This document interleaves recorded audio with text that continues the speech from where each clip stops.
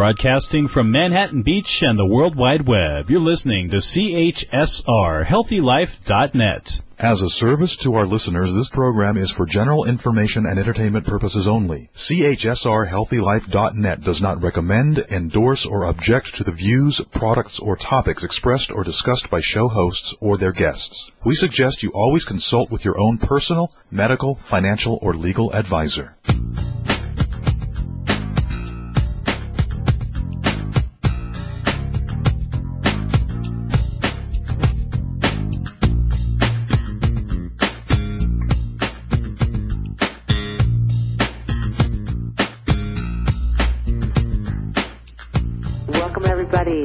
Tuned into Marianne Live. Yes, you're in the right place. It's me. I just have a cold. Don't worry. You can send me vitamin C gummies, though, because I love vitamin C and I love gummy bears. And so this is a wonderful invention. And I love getting your emails. Thanks for all your support, everybody. I know this is interesting time on the planet, so that you keep tuning in again and again makes us super happy. And what we've got for you today is another beautiful author with some great tools and skill building for us all to help our mindfulness practice. We're going to talk with Mark Holman this hour. His new book is called Make Peace with Your Mind. We're going to learn how mindfulness and compassion can free us from our inner critic. That's what's on deck this hour. Before we get there, let's get here. Like I like to do at the top of every show, or the bottom, or wherever we are. Depends on who you are, I guess. Top down, bottom up. Is find your breath. Find that breath in your body. You don't have to do anything about it except find it, notice it, turn your attention.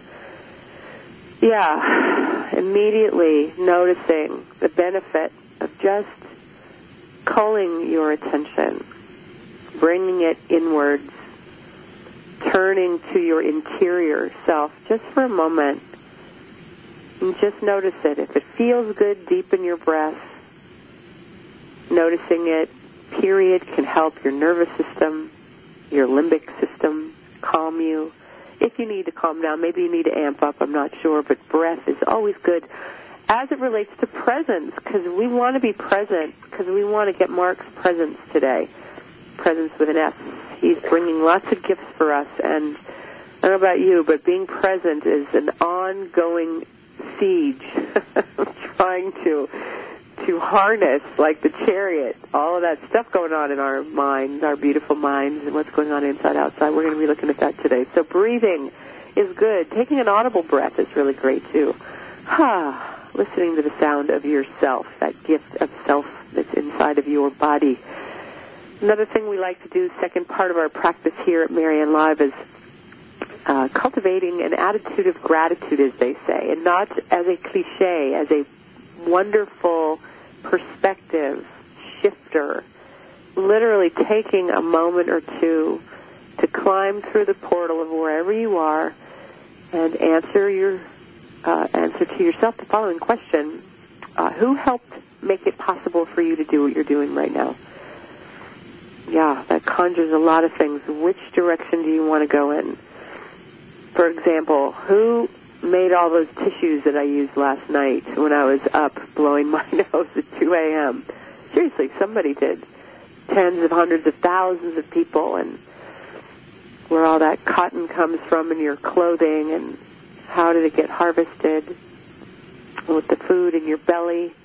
Just finding some place for your attention to land, and then noticing, wow, a lot of people helped me do what I'm doing right now. From the clothes on my back to the food in my belly, right, to the electronic devices, all of the products and services that we use. Just find any place and go down your list of folks who make it possible for you to do what you do. While we go down our list here at Marianne Live, our honorary sponsor is the OneWorldChildren'sFund.org. If you're online, uniting people to improve the lives of children affected by poverty. You can check them out online. At the national level, we're sponsored by the National Action Organization, committed to changing the way our culture values each other. 100% of the proceeds from the NAO goes to programming just like this.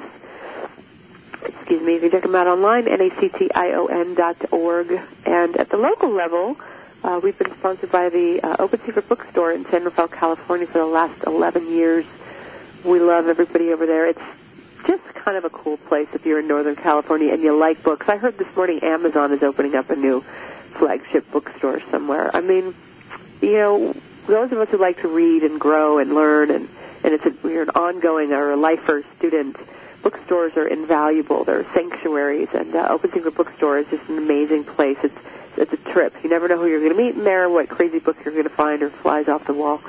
Check them out if you're in Northern California. And so that is our list for today. Let's turn our attention now towards our author who's with us today, Mark Coleman. He's the founder of the Mindfulness Institute, and he's got a master's in clinical psychology.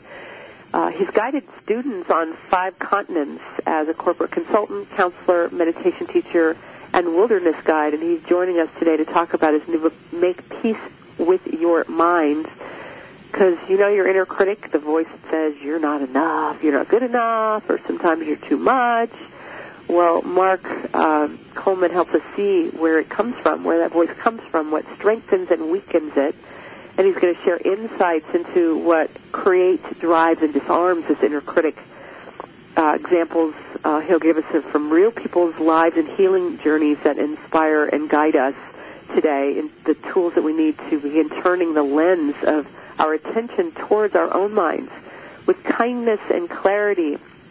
We're going to learn some simple exercises you can immediately put into practice. And his book invites you to cultivate and nurture your best self and make peace with your mind.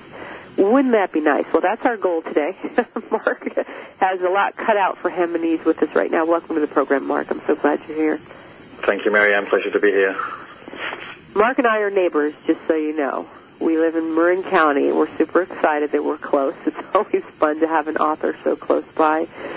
And, Mark, on that note, in the neighborhood, you know, California, we know a lot about mindfulness practice in terms of it being sort of, you know, it's not New Age anymore. It's part of the way that many of us on a path cope and deal with all of that frenetic energy. Having said that, you know, it's not necessarily something that we all know how to navigate well, and for some of us, it might mean different things. So why don't we first, Mark, have you address mindfulness practice? What do you mean by it? What kind of mindfulness do you teach? And then we'll go from there. Sure. So, as you say, mindfulness is definitely becoming much more prevalent in so many different areas of society. And in general, mindfulness simply means clear awareness. It means knowing our experience as it's happening. It's paying attention with a non-reactive attention or awareness to our experience. And so it's something that we all ordinarily have, and it's also something that we can cultivate. And the reason why I think it's become so popular is because, you know, one, the inundation of stimulation, technology, and devices, our attention is very scattered, and so we're often very unfocused and all over the place and not in the present moment because we're lost in thought. So mindfulness training is a way of cultivating that innate quality of awareness so we can be more present to our experience, to life, to our children and family, to whatever's happening. So it's a beautiful quality that's both innate, and we can also strengthen and grow it, just like many other qualities. Yeah, you say it's innate. That makes me laugh, because if it's innate, I mean, I love the idea that it's innate, right? But, you know, so many of us are thinking when we hear that, seriously, come on, Mark, it does not feel innate. It feels so hard. I mean, I know people who have a hard time sitting down for 1 minute with themselves. Tell me more about that, please. Yeah, I didn't say it was easy. Right, exactly, right. So that's a whole different story. You know, and I didn't say sustaining mindfulness is innate. I just mean, you know, like, you know, if we weren't mindful, if we weren't paying attention, we'd crash our car, we'd walk into lampposts, we'd put our food in our ear. And, yeah, so we do have a basic modicum of awareness that allows us to function and talk and, you know. And as you see, anybody who cultivates meditation or yoga practice or some form of concentration, when you're paying attention, you see how often our attention is wandering, spaced out, meandering, judging.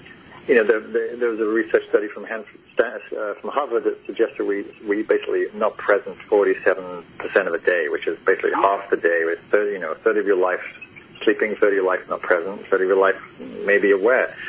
So, for me, mindfulness and awareness is this precious jewel that allows us to really enjoy and be present for life's gifts and beauties and challenges.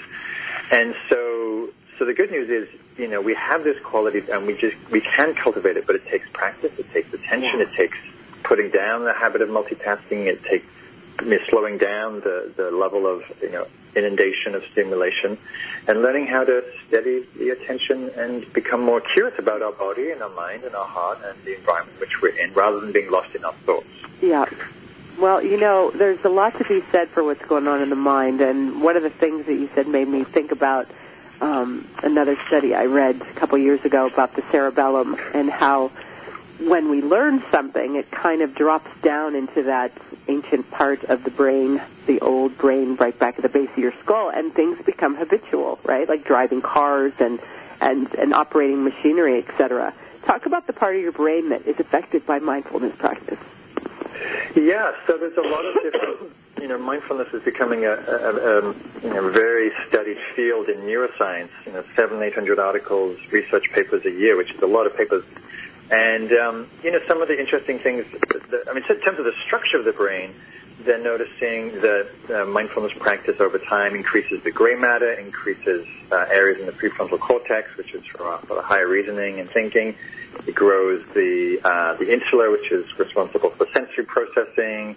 So many important parts of the brain, actually, they can track measurable changes. So, and then, there's that side of it. And then there's the tracking what happens in terms of our behavior and functioning. And what we're seeing with the mindfulness research is, obviously it improves attention, it can improve memory, it reduces stress, lowers the heart rate, it increases our pain threshold tolerance, and, a whole host of other things that basically allow us to be a healthier, happier, more functioning human being, which is a good thing. Beautiful. Well, the next thing I'd love for you to do, thanks for that. There's a lot of talk about that neuromania. A lot of people want to know about what's going on in the brain and how we can control it, etc. But one of the things that you dealt with as a young person was your reactivity, your feelings of anger, which you talked about earlier when we first started the program. Talk to us a little bit about how you came to mindfulness practice and what the big thrill was, because you've got a couple of things right away. Right out of the gate, two big awarenesses for yourself. Right. Well, I was a young man. I was an angry young man. I was very unhappy, and I had a lot of hatred and anger, and I was projecting it out everywhere and blaming governments and corporations, and I was part of an anarchist movement. I was a punk rocker, and kind of a wild young man, but confused and really believing if I fixed everything around me, I'd be happy, and I was pretty unhappy and judging, and had a lot of self-hatred as well. And when I started meditating, what I realized in cultivating mindfulness, I realized how much suffering was arising from my own mind, how much of the negative self-talk, the self-judgment, the self-hatred, the meanness, the pushing myself. Well, I just realized, oh, wait a minute, yes, there's plenty of problems outside that need to be addressed, and there's also how I relate to myself that's really causing so much misery. And so that was a huge wake-up and a huge buy-in for me in terms of pursuing a practice, which I did, when that was 30 years ago. Yeah. Well, let me ask you this. When I was reading your book, it occurred to me that there's so much theory out there in terms of psychological development. What do you think about the developmental stages as it relates to mindfulness practice? In other words, they say, or research is showing us, that we don't really develop a connection between our mammalian brain and our frontal cortex until we're 25, and with regard to our ability to navigate or manage our stimulus, right? Our ability to have impulse control, et cetera, et cetera. So you see where I'm going with this? Like awakening before 25, which you did, developmentally may or may not be something that's easy to do. Maybe we're supposed to be gaining experiences and having our minds go off the rails, et cetera. Talk a little bit about that for folks to give them a frame.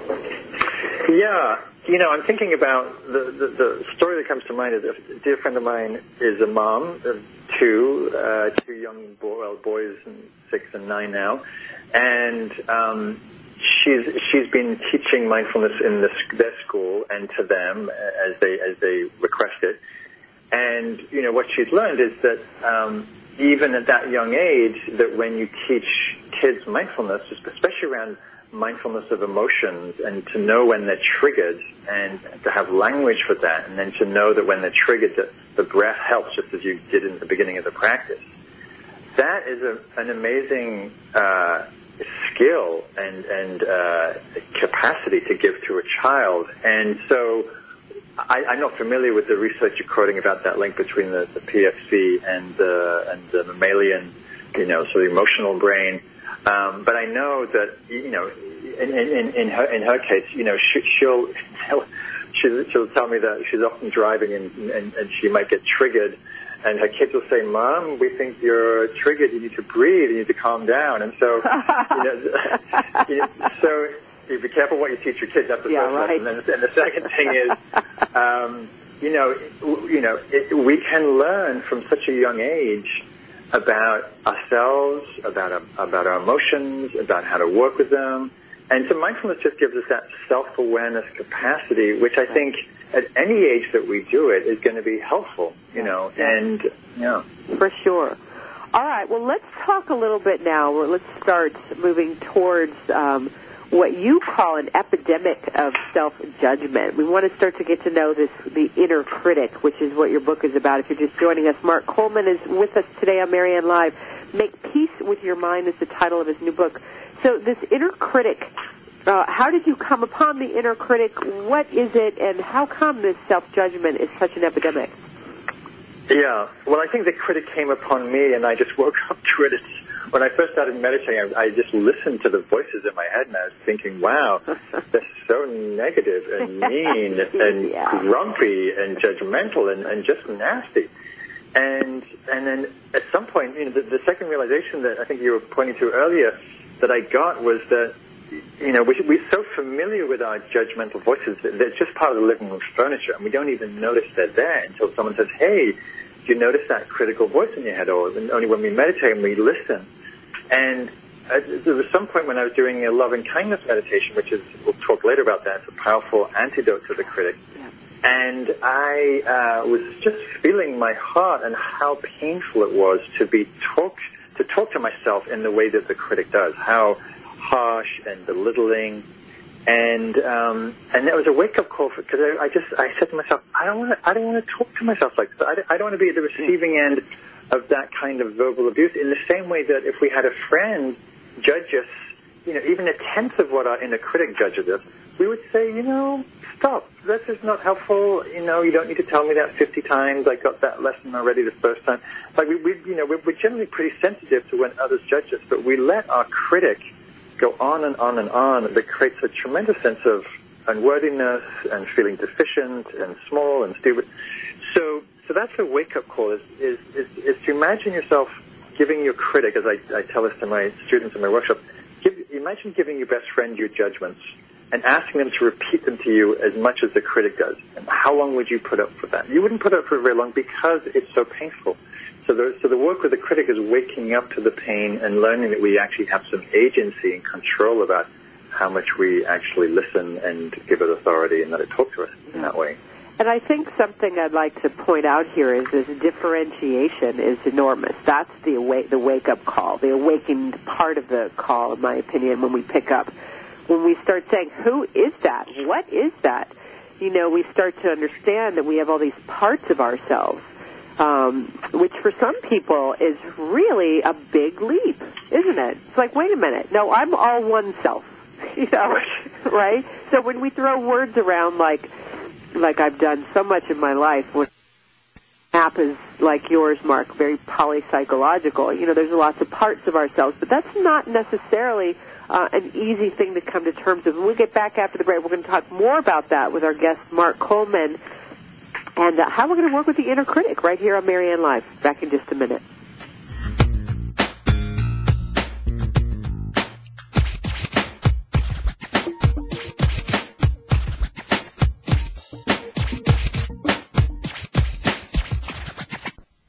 date anymore. What? Did you break up again? You said he's perfect. Well, I don't blame you. My last date lasted 2 minutes at a speed dating event. Are you still looking for the one? There are millions of singles looking for soulmates. Actually, drama-free love.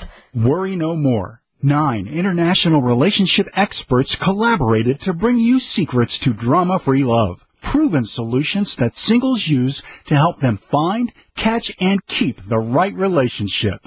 Get your copy of Secrets to Drama-Free Love at Amazon.com now. We've ordered No More Love Life Drama for us. Hi, everybody. I'm relationship expert and radio talk show host Marianne Camarado. And I'm David Reynal. We want to talk to you for a minute about the changing world of dating and relationships and how self-inquiry can help. Honey, did you know that 44% of the U.S. population is single and over 50% end in divorce? Yet, we spend an average of 1/3 of our lives trying to find a great relationship or get help with the ones we already have. Yep, that's exactly why we created the first ever of its kind, the Great Relationships Begin Within Self-Inquiry Divination Deck, because we know what it takes to attract and create a healthy, fulfilling, sustainable relationship. And it's really simple. Sit quietly, close your eyes, turn your attention inward, and draw a card. You can go online right now and get a free reading on Marianne Live and try out the cards. And for under $20, what better way to give yourself a gift of your own attention? We wish you every blessing. We'll see you next time. Check out MarianneLive.com. Okay, so you have a couple of days off, and you're planning to get away from stress. You may be planning to go across the world or even taking a staycation around town. Well, Hotels.com can get you a room in over 158,000 hotels, 60 countries for 50% off. That's reducing stress already. Plus, collect 10 nights, and you'll get 1 night free. And there's no cancellation charges, no change fees. For the best deals, even last-minute deals, visit HealthyLife.net's advertiser page and click on Hotels.com. Music, information, and friends. HealthyLife.net.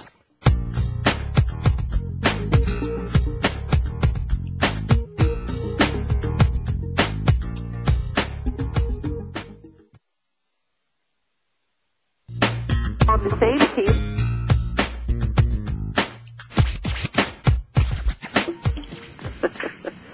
All right, everybody, we're back. We're live right here on Marianne Live, and we're so glad you're here. Mark Coleman is joining us. He's written a new book, Make Peace with Your Minds. It's not a command, but it's a good suggestion. How do we do that? We're talking about the inner critic, which Mark says mindfulness, practice, and compassion can free us from this inner critic. And we're just getting to know what you mean, Mark, about the inner critic. And I was saying before the break, the inner critic, there's someone in my head. Am I crazy? What's that all about? Tell us more about this before we take the leap from where we are to having some voice in our head.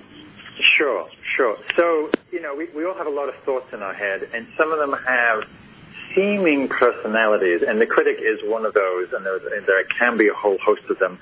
And, I was teaching a course recently, and some person said, the critic's it's like living with a bad college roommate who just follows you around, tells you you're messy, and you don't do the dishes, and you look terrible, and then somebody else later said, it's not like a bad college roommate, it's like a whole college dorm in there. There's like a committee.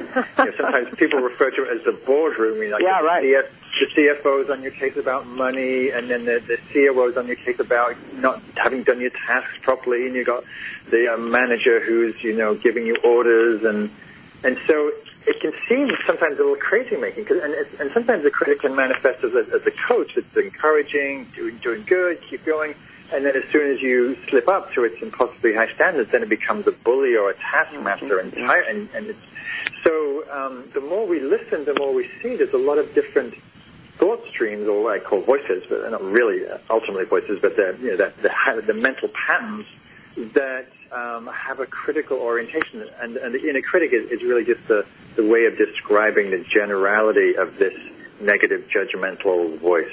Yeah, and back to your neuroscience, right? These neural pathways that got laid down pretty early on for a lot of us, more intense, some more intense than others. Let's talk a little bit about that. How does our childhood come into play here in terms of the inner critic? Do we all have an inner critic?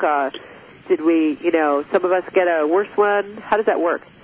Yeah, I mean, I've taught for 20 years, and pretty much everywhere I go, most people that I know have some kind of critic.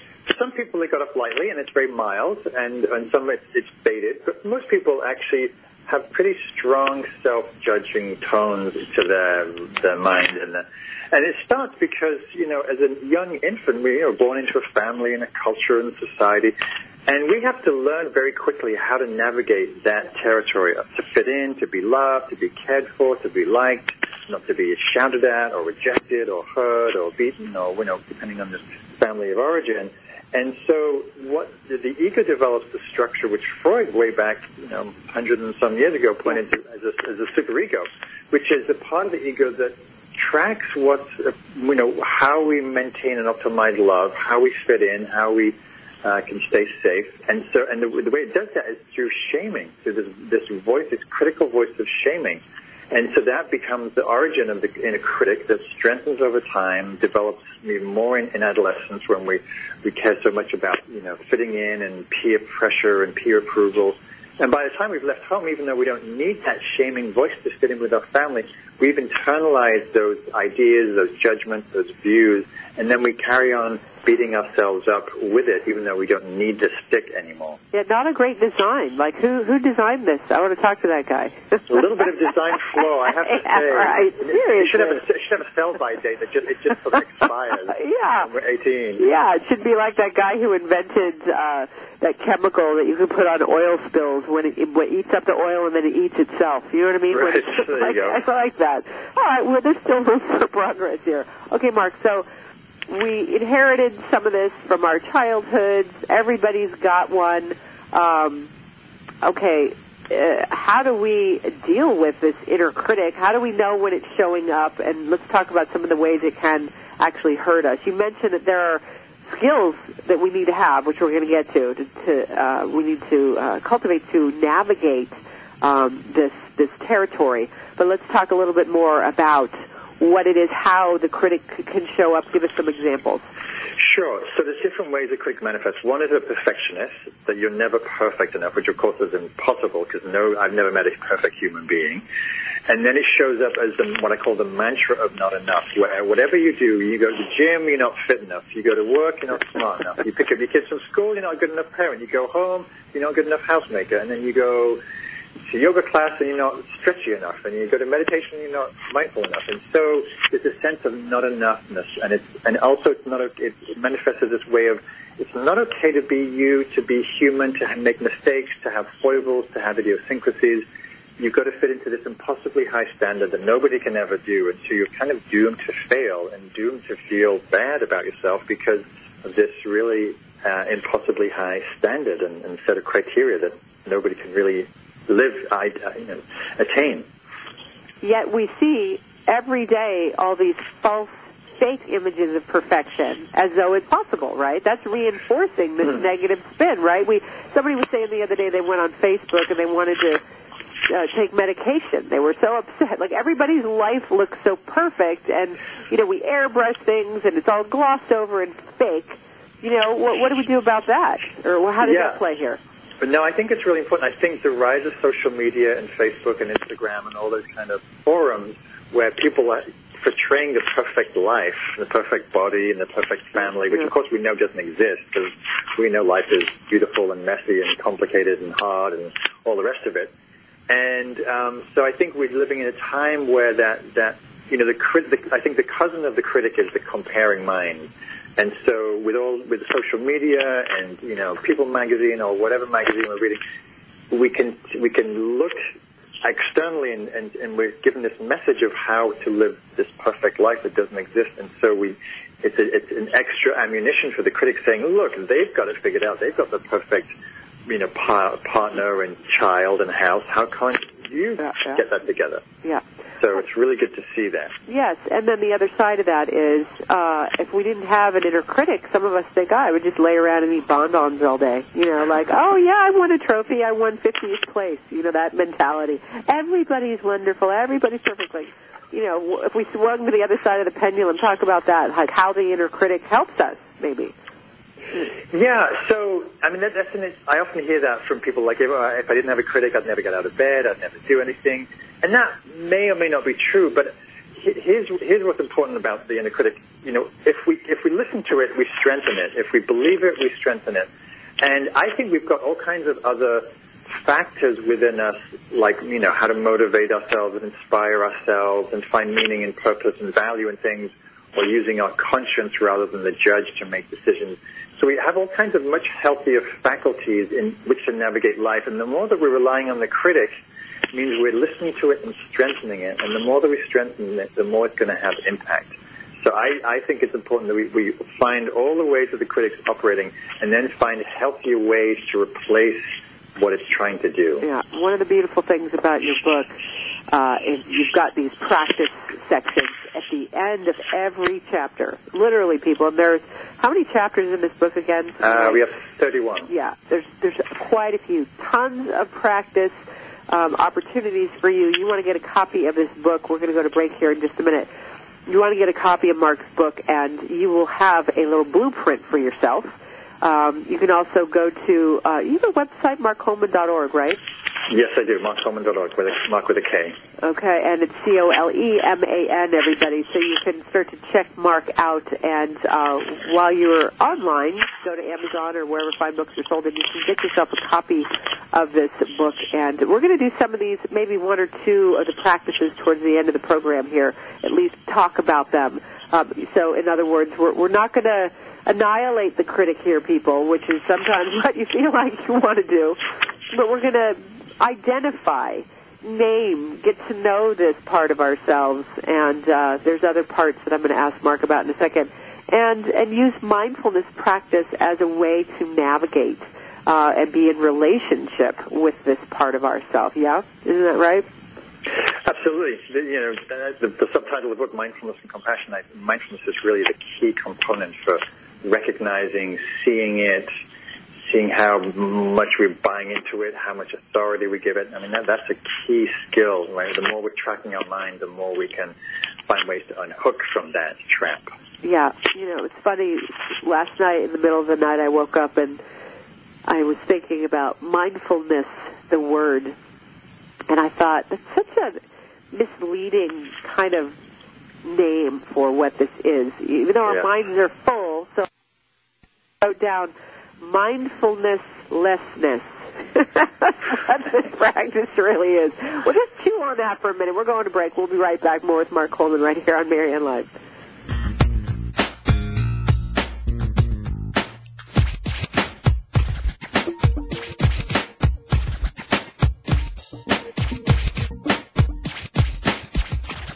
I don't want to date anymore. What? Did you break up again? You said he's perfect. Well, I don't blame you. My last date lasted 2 minutes at a speed dating event.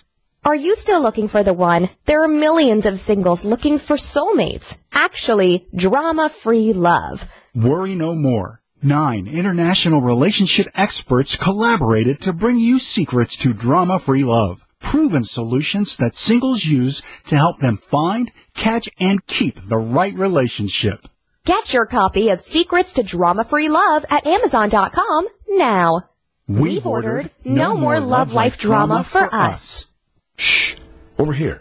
Here's a secret for a virus-free computer. ESET. They've been a pioneer in the antivirus industry for over 25 years. 25 years of innovative, top-rated antivirus protection. ESET's award-winning security solutions provide a safe online experience for over 100 million home and business computer owners. They are so affordable, fast, and simple to use. So be gone, you blue screen of death. ESET's on my computer. If it's not on yours, visit HealthyLife.net's advertiser page and click on ESET now. Did you know that in 7 minutes you might save $522 on car insurance? Well, this makes sense, since 21st Century Insurance's company's website has been rated #1 in responsiveness by Keynote. Serving customers since 1958, 21st Century Insurance has a 24/7 online policy and claim service. You can get a quote fast and easy, so get your quote by visiting HealthyLife.net's advertiser page and click right on the 21st Century Insurance banner. More exhilarating talk. HealthyLife.net.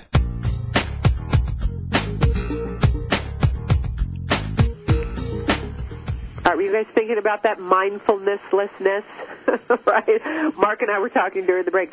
Yeah, the way to meet the inner critic or whatever's going on in there is with a mindfulness practice. And I said to Mark, and Mark said, who wants more mindful?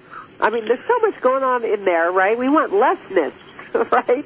Tell us what you were saying. You saw a book recently. Oh, yeah, a book titled Kindfulness. Mindfulness is just a slightly erroneous translation from an old Buddhist word called sati, which literally means memory.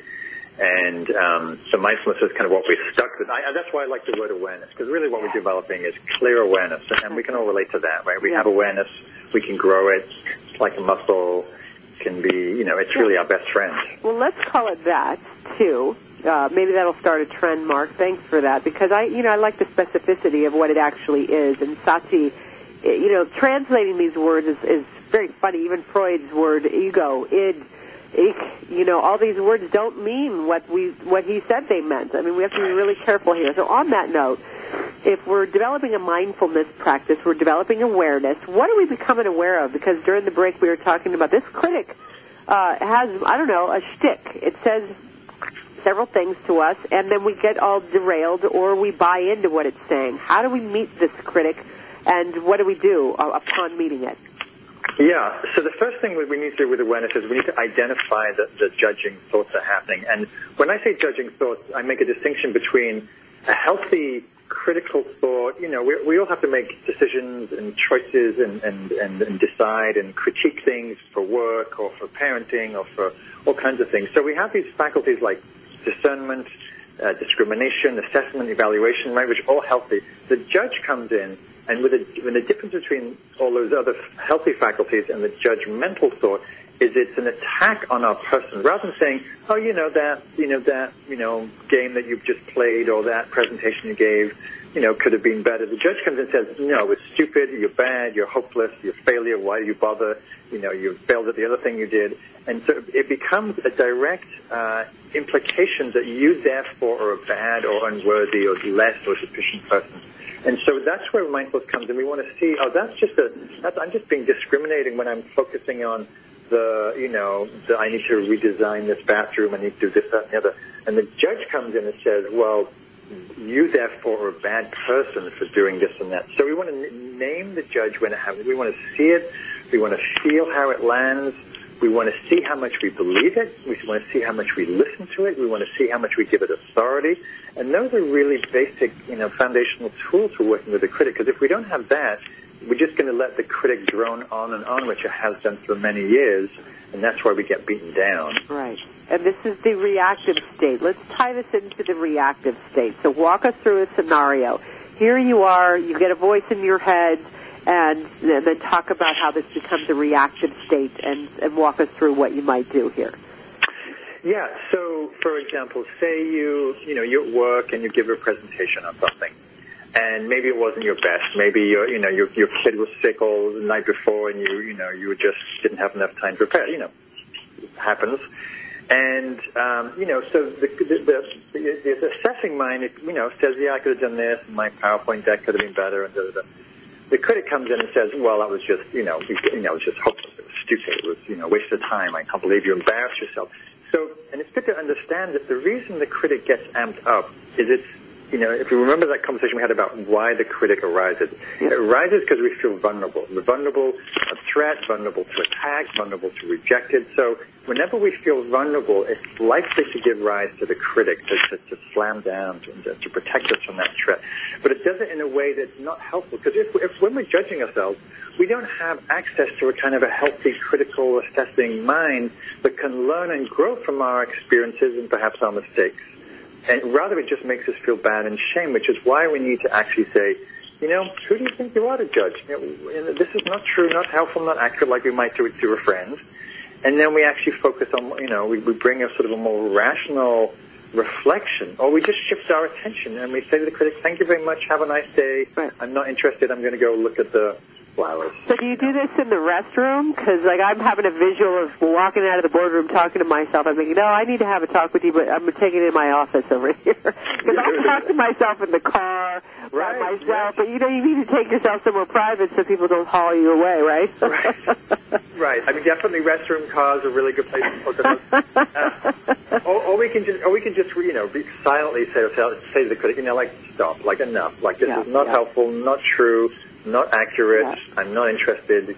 Go have a nice day, and I'm going to focus on my work. Thank you very much, or my child, or my dinner, or. So that's the whole set of practices, with mindfulness, where we're being clear, we're being fierce, we're inquiring, so we're challenging the validity or the accuracy of the judge, because so often the judge is distorted. Like I often say to people, write down your top 10 judgments. If you can, show your best friend them and say, are these really true? Is it really true that I'm stupid or unlovable or hopeless? And they'll probably say, no, that's not true. That's not how I see you. You may have a trait at times you may feel hopeless, or at times you may be disorganized, or at times you may be down on yourself, but you're not actually an unlovable person. And so we want to see how distorted and inaccurate, for the most part, the critic is. Right. Well, what do you think about, there's in Buddhist practice, actually it might be Zen practice, I can't remember at this moment, but where we are recommended to move towards what we don't want. Like, what if we actually took another step and said, well, maybe I am unlovable, but so what?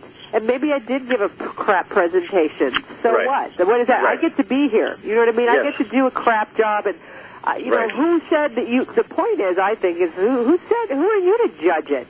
You know what I mean? Let me decide. And if I think it's crappy, I can do something about it. What do we think about that?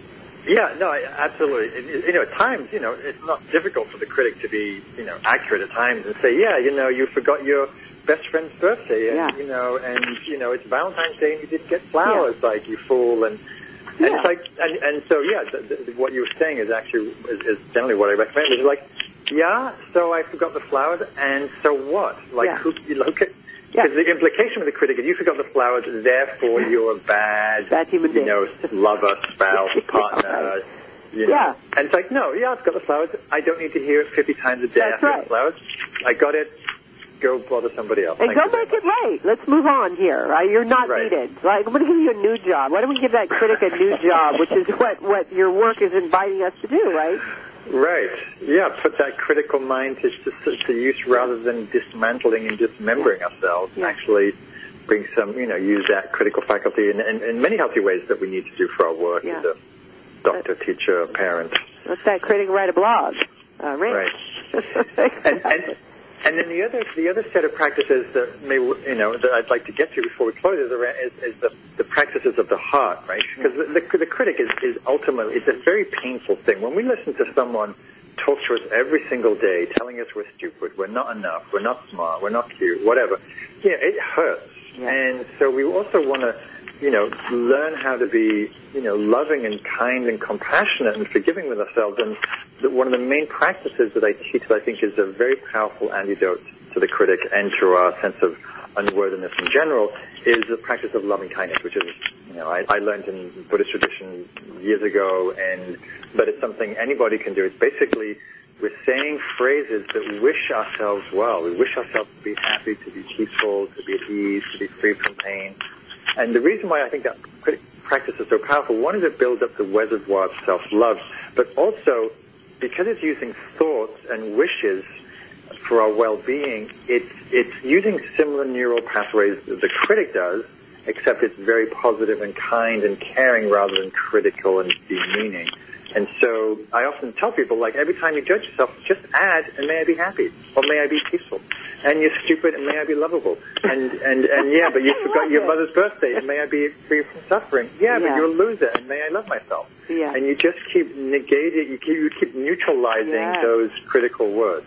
I love that. I even love the visual. It's like, holding that paradox. We need to be able to tolerate this critic enough to with it. I love it. When we come back after the break more with Mark Coleman, we're going to get to some of the practices and loving kindness. The metta meditation is one of my favorites. Mark's going to talk to us about that and a couple other things when we get back right after these messages. Don't touch that dial. We'll be right back.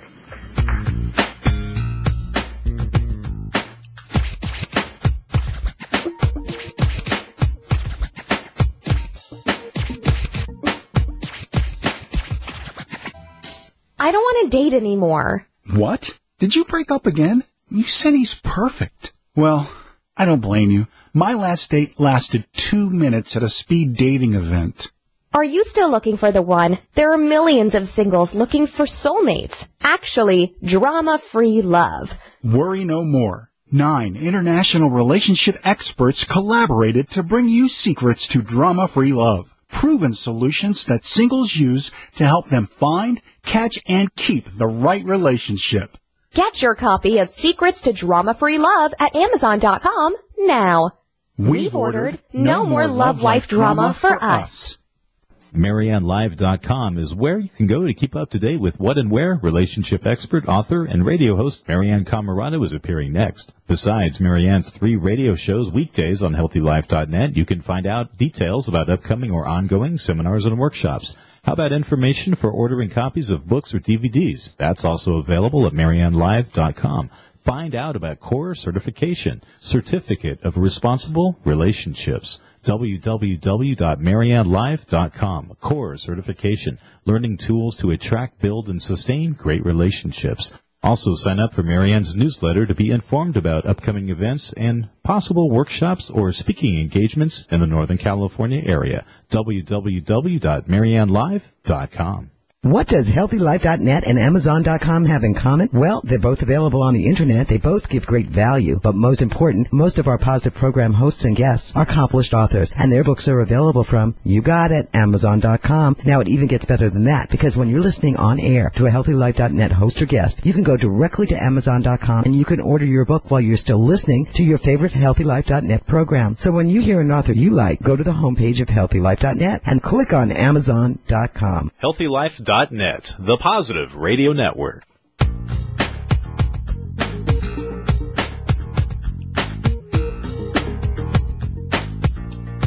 Welcome back, everybody.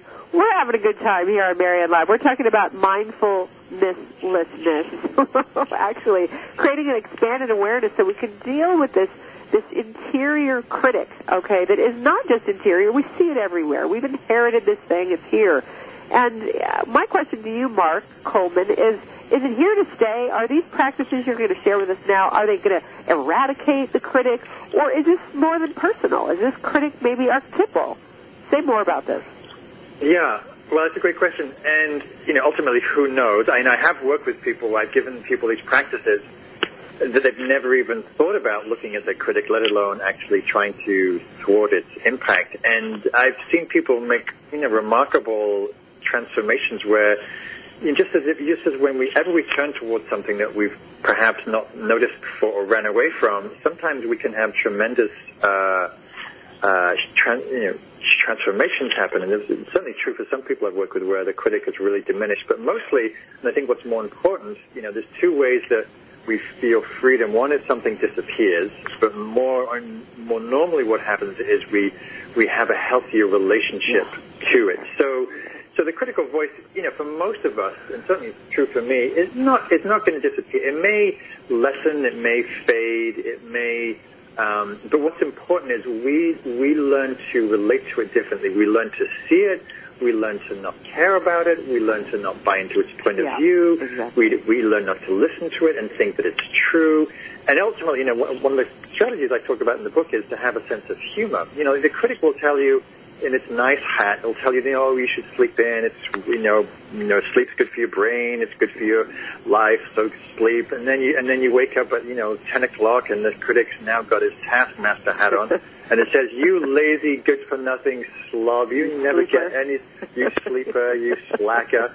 And you got to laugh. Like, I was telling you a story. I was teaching Spirit Rock yesterday, where I teach a meditation center, and I'm often driving there, and I was stuck in traffic, so I was cutting a little fine, and often when I'm leaving the house, I can't find my keys, because, I just moved into a house, and who knows where I put my keys the last time. And so my critic will have these predictable places that gives me a hard time, like if I'm late, if I lose my keys, if I'm disorganized.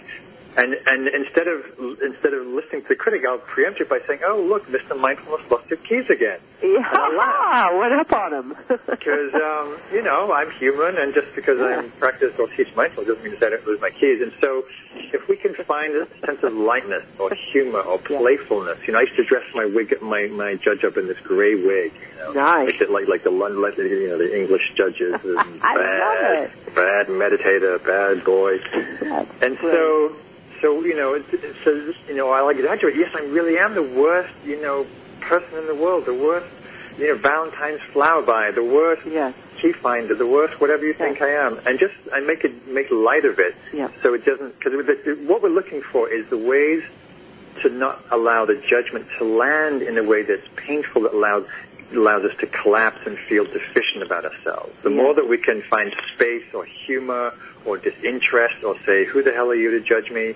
then the more free we are, whether it's here or not. That's the freedom. Beautiful. Give us an exercise to take with us. You brought up the mindfulness or the loving kindness meditation, meditation. Folks can get a copy of that online. It's wonderful. What's another exercise we can walk away with today?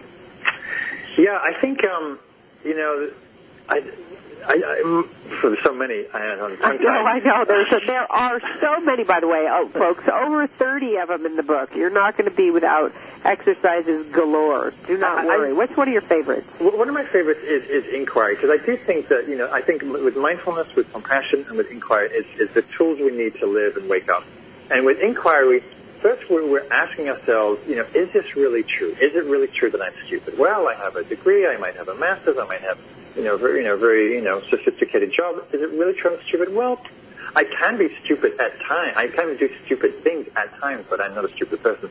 And then you ask yourself, how does that judgment land if I believe it? I feel collapsed, I feel small, I feel unworthy. And then you ask yourself, who would I be without that story? If I didn't believe that story that I'm stupid, what would I feel like? Maybe I'd feel brighter. I'd feel more spacious. I'd actually be more in touch with my own natural intelligence. You can, add or subtract different questions, but basically you're asking, is this true? How do I feel when I believe this? How does it impact me? How would I be without this belief? Yeah. Great investment of time. Exactly. Yeah, indeed. Like you said, that bumper sticker, I think I wrote that bumper sticker. Just because your mind says something doesn't mean it's true. Right. Yes, don't believe everything you think. That's right. Take that pause, folks. Examine, explore, be in relationship. Mark, you've had such great suggestions for us today in identifying this one of the characters in our heads. I'm looking for your other books that are going to talk about some of the other lovely committee members that we have going on in our minds. What do you want to leave us with? We're at the top of the hour. Yeah, I think what I want to leave your listeners with is that, despite the fact that we've had a critic and may have had it for a long time, don't underestimate your capacity to find space and peace and freedom by bringing awareness, by bringing inquiry, by bringing self-love and self-compassion, that we can actually find very healthy and somewhat immediate constructive ways to find more space and ease and a more accurate self-assessment, so we're no longer burdened by those painful, critical thoughts. That's beautiful. Beautiful advice. And I love that it's advice and an offering that you use yourself. I'm really a champion of our practitioners that teach what they work with themselves. So kudos to you, Mark Coleman. Thanks so much for joining us today. We're so glad you took time to be with us, and we wish you the best success with your new book, Make Peace with Your Mind, everybody. Thank you, Marianne. Pleasure to be on your show. Oh, you betcha, Mark. Come back anytime. In the meantime, markcoleman.org for more information. We're going to go to break. We'll be back for our wrap right after these messages.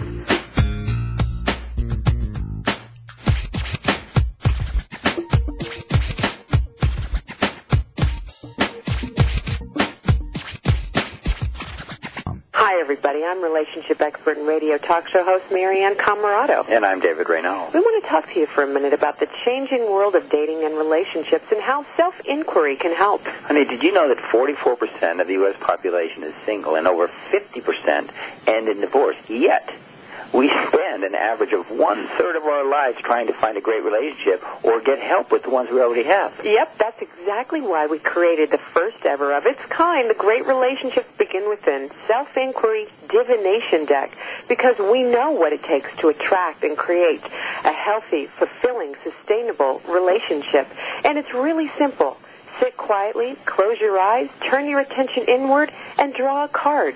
You can go online right now and get a free reading on Marianne Live and try out the cards. And for under $20, what better way to give yourself the gift of your own attention? We wish you every blessing. We'll see you next time. Check out MarianneLive.com. To be a good father is the most important job in a man's life.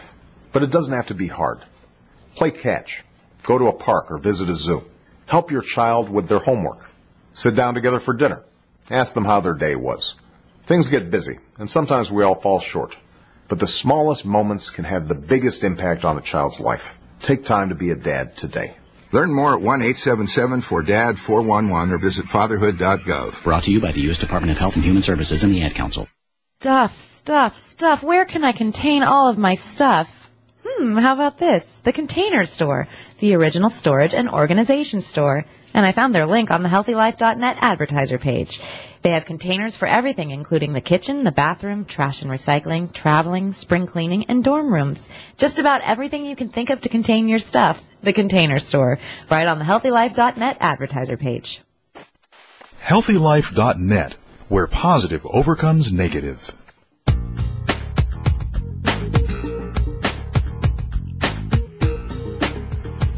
Thanks for joining us today, everybody. Don't forget, if you're in the Bay Area, the Wisdom 2.0 conference is this weekend in San Francisco. Our guest today, Mark Coleman, is going to be speaking there on Saturday. If you liked what you heard, he's going to be on deck at 9:30 a.m. here in California, in San Francisco, California. Go online, wisdom2summit.com for more information. Loved having you here, everybody. Thanks for joining us again and again. We so appreciate your support, and we hope you get what you need when you come here to Marianne Live. For more information about classes and offers that we have, go to MarianneLive.com.